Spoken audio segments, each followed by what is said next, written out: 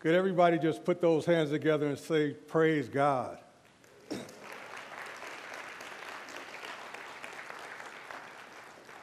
I just want to explain something about me. Where I'm from, I've seen people get in trouble for a lot of stuff. I've seen people get in trouble for a lot of stuff, but I've never seen anybody get in trouble for making noise at church. Yeah, so bear with me, if you would. And just a little something about me, if you will. I have to confess this for you all, because if I don't, I won't feel right. I just won't feel right about this. And see, what it is about me is I am a Black Baptist preacher.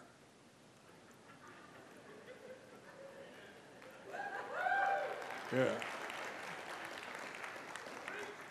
Now the thing about that is, when we're up here doing our thing, if we don't hear any amens out there, we think we're up here doing something wrong. Yeah, so if you will, lend me your amens this morning. I am so God glad to be with you, Grace Baptist Church this morning. Give yourselves a hand.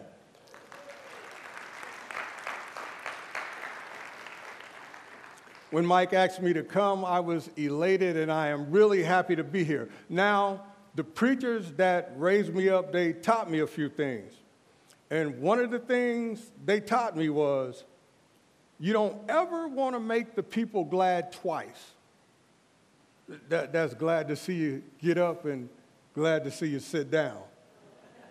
Yeah, and another thing they taught me is, in order for it to be effective, it doesn't have to be eternal. Yeah, and they taught me one more thing. They taught me the 3 B's. Be prepared, be brief, and be seated. So I won't be before you long. If you have your Bibles, if you would turn with me to Psalm 124.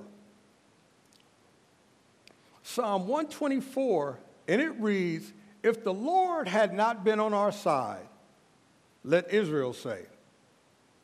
If the Lord had not been on our side when people attacked us, they would have swallowed us alive when their anger flared against us. The flood would have engulfed us. The torrent would have swept over us. The raging waters would have swept us away. Praise be the Lord who has not let us be torn by their teeth. We have escaped like a bird from the fowler's snare. The snare has been broken, and we have escaped. Our help is in the name of the Lord, the maker of heaven and earth.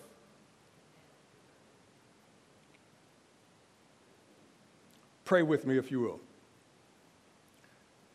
Dear God, we come before you now, Lord, thanking you for the blessed honor and privilege it is to stand before your people and break for them the bread of life.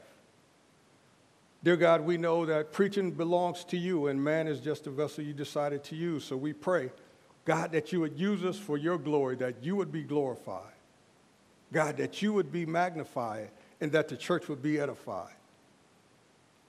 Dear Lord, I wouldn't dare end this prayer without saying, I don't know what it is about me, but it makes me feel better when I say, Lord, I need you. I need you now, Lord. Help us to preach as never before, like a dying man to dying men and women. In Jesus' name we pray. Amen. Amen. Amen.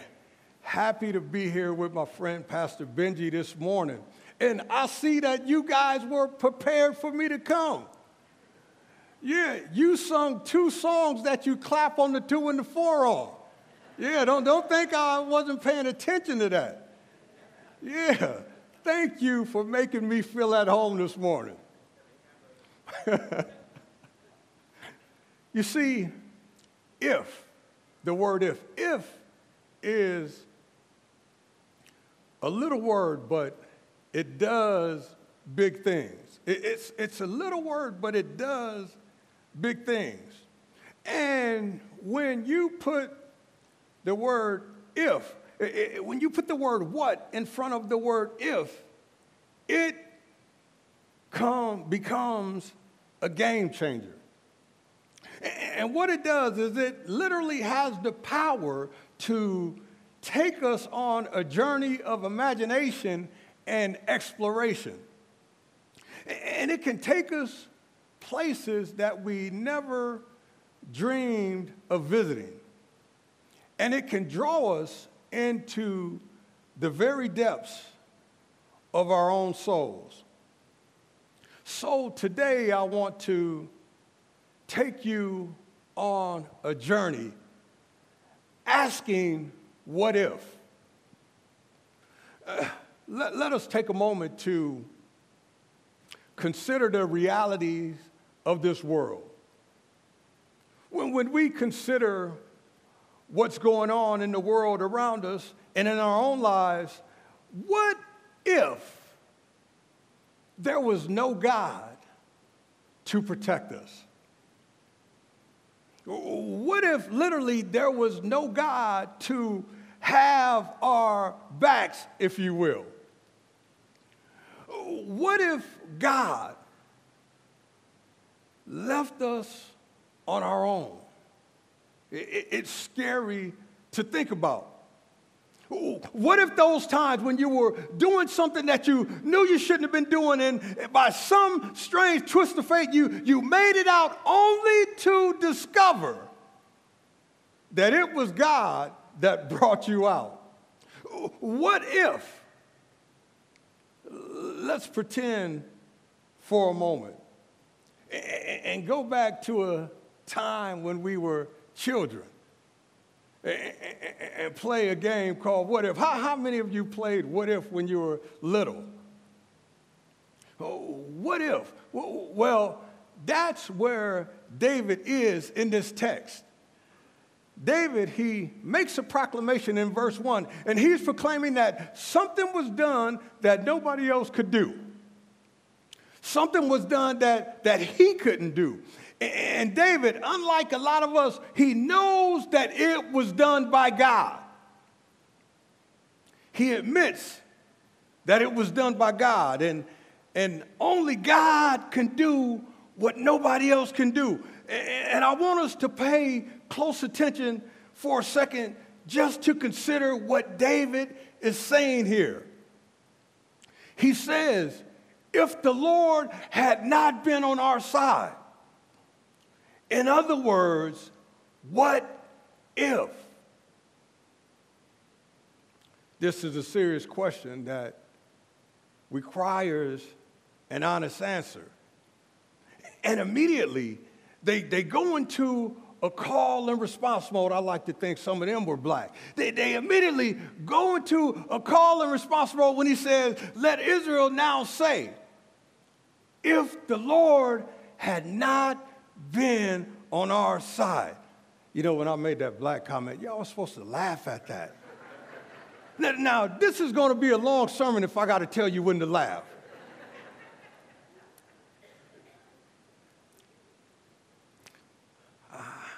He says, let Israel now say. And I think it's fair to say here that Israel now, it represents the church in this day. And the proclamation that David makes, it's conditional. And the condition here is simple. And the condition is God is on the side of the church. Now, if y'all don't get nothing else I say today, remember that. God is on the side of the church. It doesn't matter who is, it doesn't matter who isn't, it doesn't matter whose side you're on, as long as God is on the side of the church.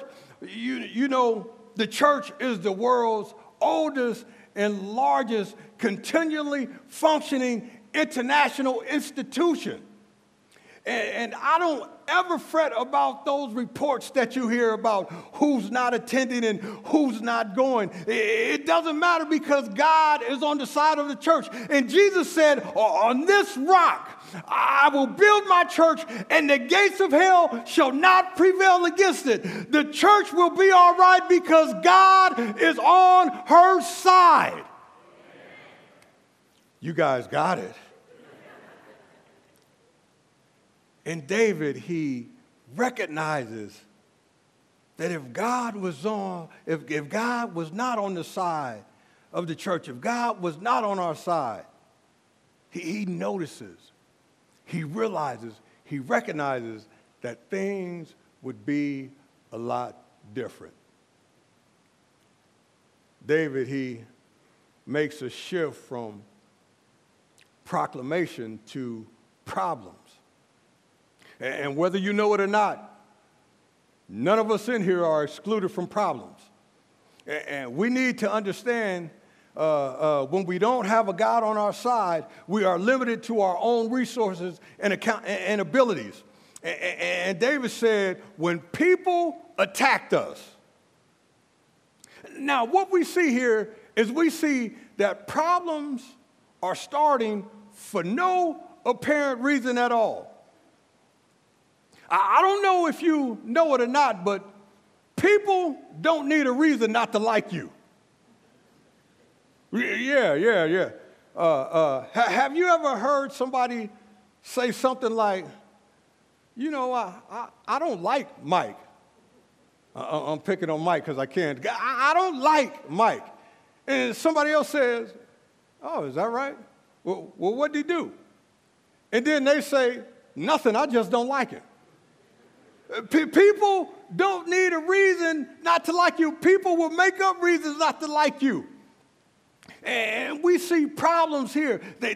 Problems start, and you had nothing to do with it. And verse 3 says they would have swallowed us alive.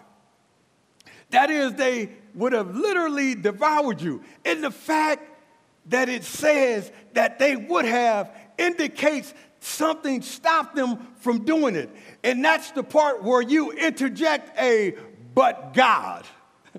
They intended to, but God. They wanted to, but God.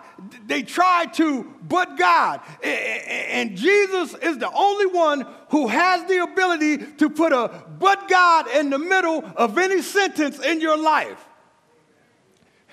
Then he uses the word flared. That's associated with fire. And there's a word picture there. And the word picture there is that there's a person that is so mad with you, it causes their nostrils to flare. Now, Gary ought to know this. Gary ought to know this. Because if you want to know if black people are mad, look at the nose.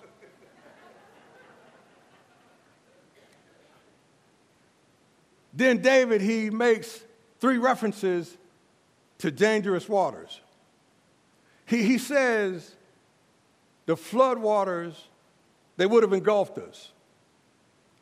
The torrent, it would have swept over us. The raging waters would have swept us away. He said the flood, the torrent, the raging waters, which all happen to be a threat to life. But let me tell you something about water.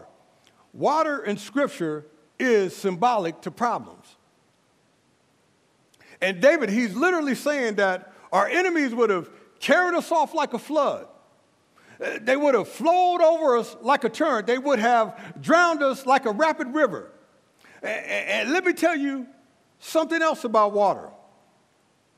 That is, God has experience with water. Yeah, I'll say it again. God has experience with water. God has experience with water. Let me see if I can make this plain for you. You remember the children of Israel leaving out of Egypt.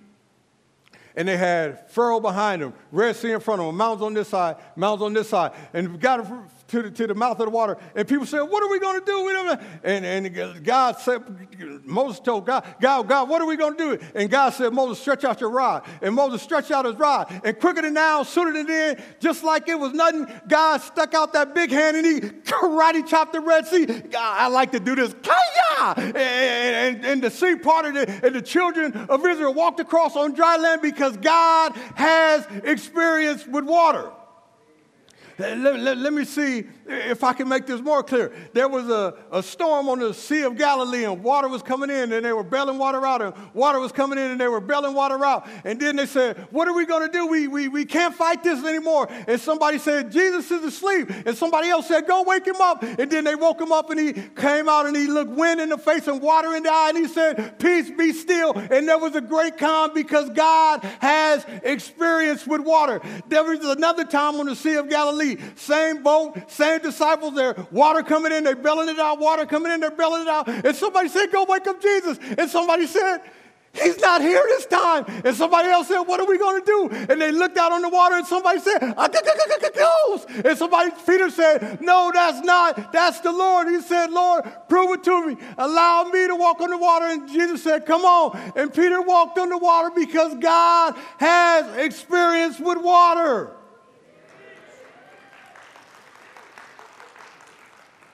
Now, scholars believe that Peter began to sink at the moment that he took his eyes off Jesus. But I believe it was somebody in the boat that said, hey, it's a big wave coming, look out. That's just me. God has experience with water, or should I say God has experience with problems.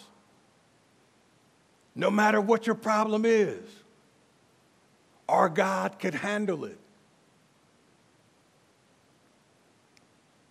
No matter how big your problem seems to you, God can handle it. And the best part about having a God on our side is not only will he rescue us, he will keep us safe. Then we see in verse 6 that David moves from problems to praise. David, he praises God because he realizes that God has experience with water, or should I say God has experience with problems. And he says, praise be to God who has not let us be torn by their teeth. And what he does is he compares the enemy to a wild animal with sharp teeth. In other words, just when you were in the mouth of the enemy and the jaws, before they closed on you, God stuck that big hand in the mouth of the enemy. The same hand he karate chopped the Red Sea, and he snatched you out just before the enemy's jaws could shut. Don't fool yourself. Just this morning, somebody left the house with salt and pepper, knife and a fork, and literally had intentions on coming out here and devouring you. But God, we have escaped from the fowler's snare. The snare has been broken, and we have escaped. Just in case you didn't know, the snare is a trap. And if it's a good trap, you don't know it's there. And I feel like I have experience in this area because I've been caught in a few traps. If it's a good trap, you don't know it's there. And if you're not aware, and because you don't know it's there, you're not aware. And because you're not aware, you're not ready for it. And because you're not ready for it, you have no defense against it. And once you're caught in a trap, you're stuck there until someone or something comes along and frees you. But there is one way to properly prepare for traps in life. In Psalm 119, 105, it says, "Your word is a lamp to my feet and a light to my path." The word, it shines a light on the path so you can see where you're going. And what you can see, you can avoid. And what you can avoid, you can be free from. And praise God that the gospel, it shows up here in verse 7. The gospel, the incredible good news that Jesus died on the cross to pay for our sins and to rescue us from eternal separation from God. He rose from the dead to give us new life. And through faith in Jesus, we have been reconciled to God. We have been adopted into his family. And we have been given the gift of enjoying him forever. The fowler or the trapper here is the devil. And the snare or the trap is sin. And the gospel is revealed in the text when David says, the snare has been broken and we have escaped. You see, the snare was broken one Friday when they took my Lord and Savior and marched him to Calvary's mountain carrying an old rugged cross. With the weight of the world on his shoulders, they got him to Golgotha's hill and they nailed his hands and they nailed his feet and they lifted him between heaven and earth. And thank God I heard him say that if I be lifted from the earth, I will draw all men unto me. And thank God he died. He died on that old rugged cross till the sun refused to shine. He died on that old rugged cross till the moon dripped away in blood. He died on that old rugged cross till the earth couldn't take it and it rocked like a drunken man. And they took him down from that cross and they buried a rock in a rock. They buried a rock around a rock. They buried a rock over a rock. The rock, my rock of ages, the rock of my salvation. But thank God he couldn't stay dead. Hallelujah. Praise God. Early Easter Sunday morning, he got up and he declared something that he never declared before when he said, all power on heaven and earth has been given to me. Hallelujah. Hallelujah. Hallelujah. And when he got up, love got up. When he got up, hope got up. When he got up, joy got up. When he got up, you got up. When he got up, I got up. Early Sunday morning, we have escaped when Jesus got up from the grave with all power. So, what if we didn't have God divinely protecting us? I believe the answer is obvious. We would be left vulnerable to the attacks of our enemies, never having enough strength, never having enough wisdom to free ourselves from their snares and traps. Thankfully, that's not our reality. Because of Jesus and his gift of salvation, that is not our reality. We are no longer victims, but we are victors. We're no longer captives, but we are conquerors. What if God, in his infinite wisdom, would have never sent a Pastor Benji to Grace Baptist Church? What if? Let's pray. God our Father, we thank you. We honor you and we praise you. Lord, we thank you for who you are and what you've done. And Lord, if there's anybody here that does not know you this morning, we pray now, God,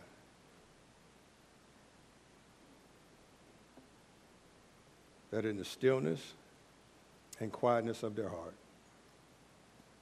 that you would save them, dear Lord. Save them for your glory, and save them for Jesus' sake.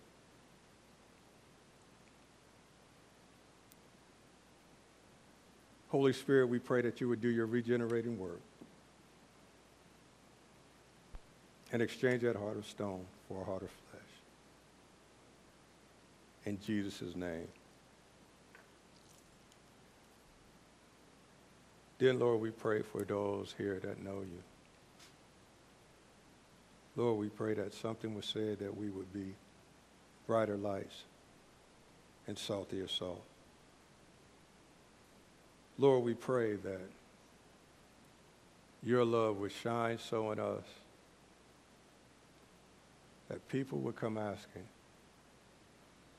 what must I do that I might be saved also? Thank you for hearing us, Lord. We give you glory and honor. In Jesus' name, amen.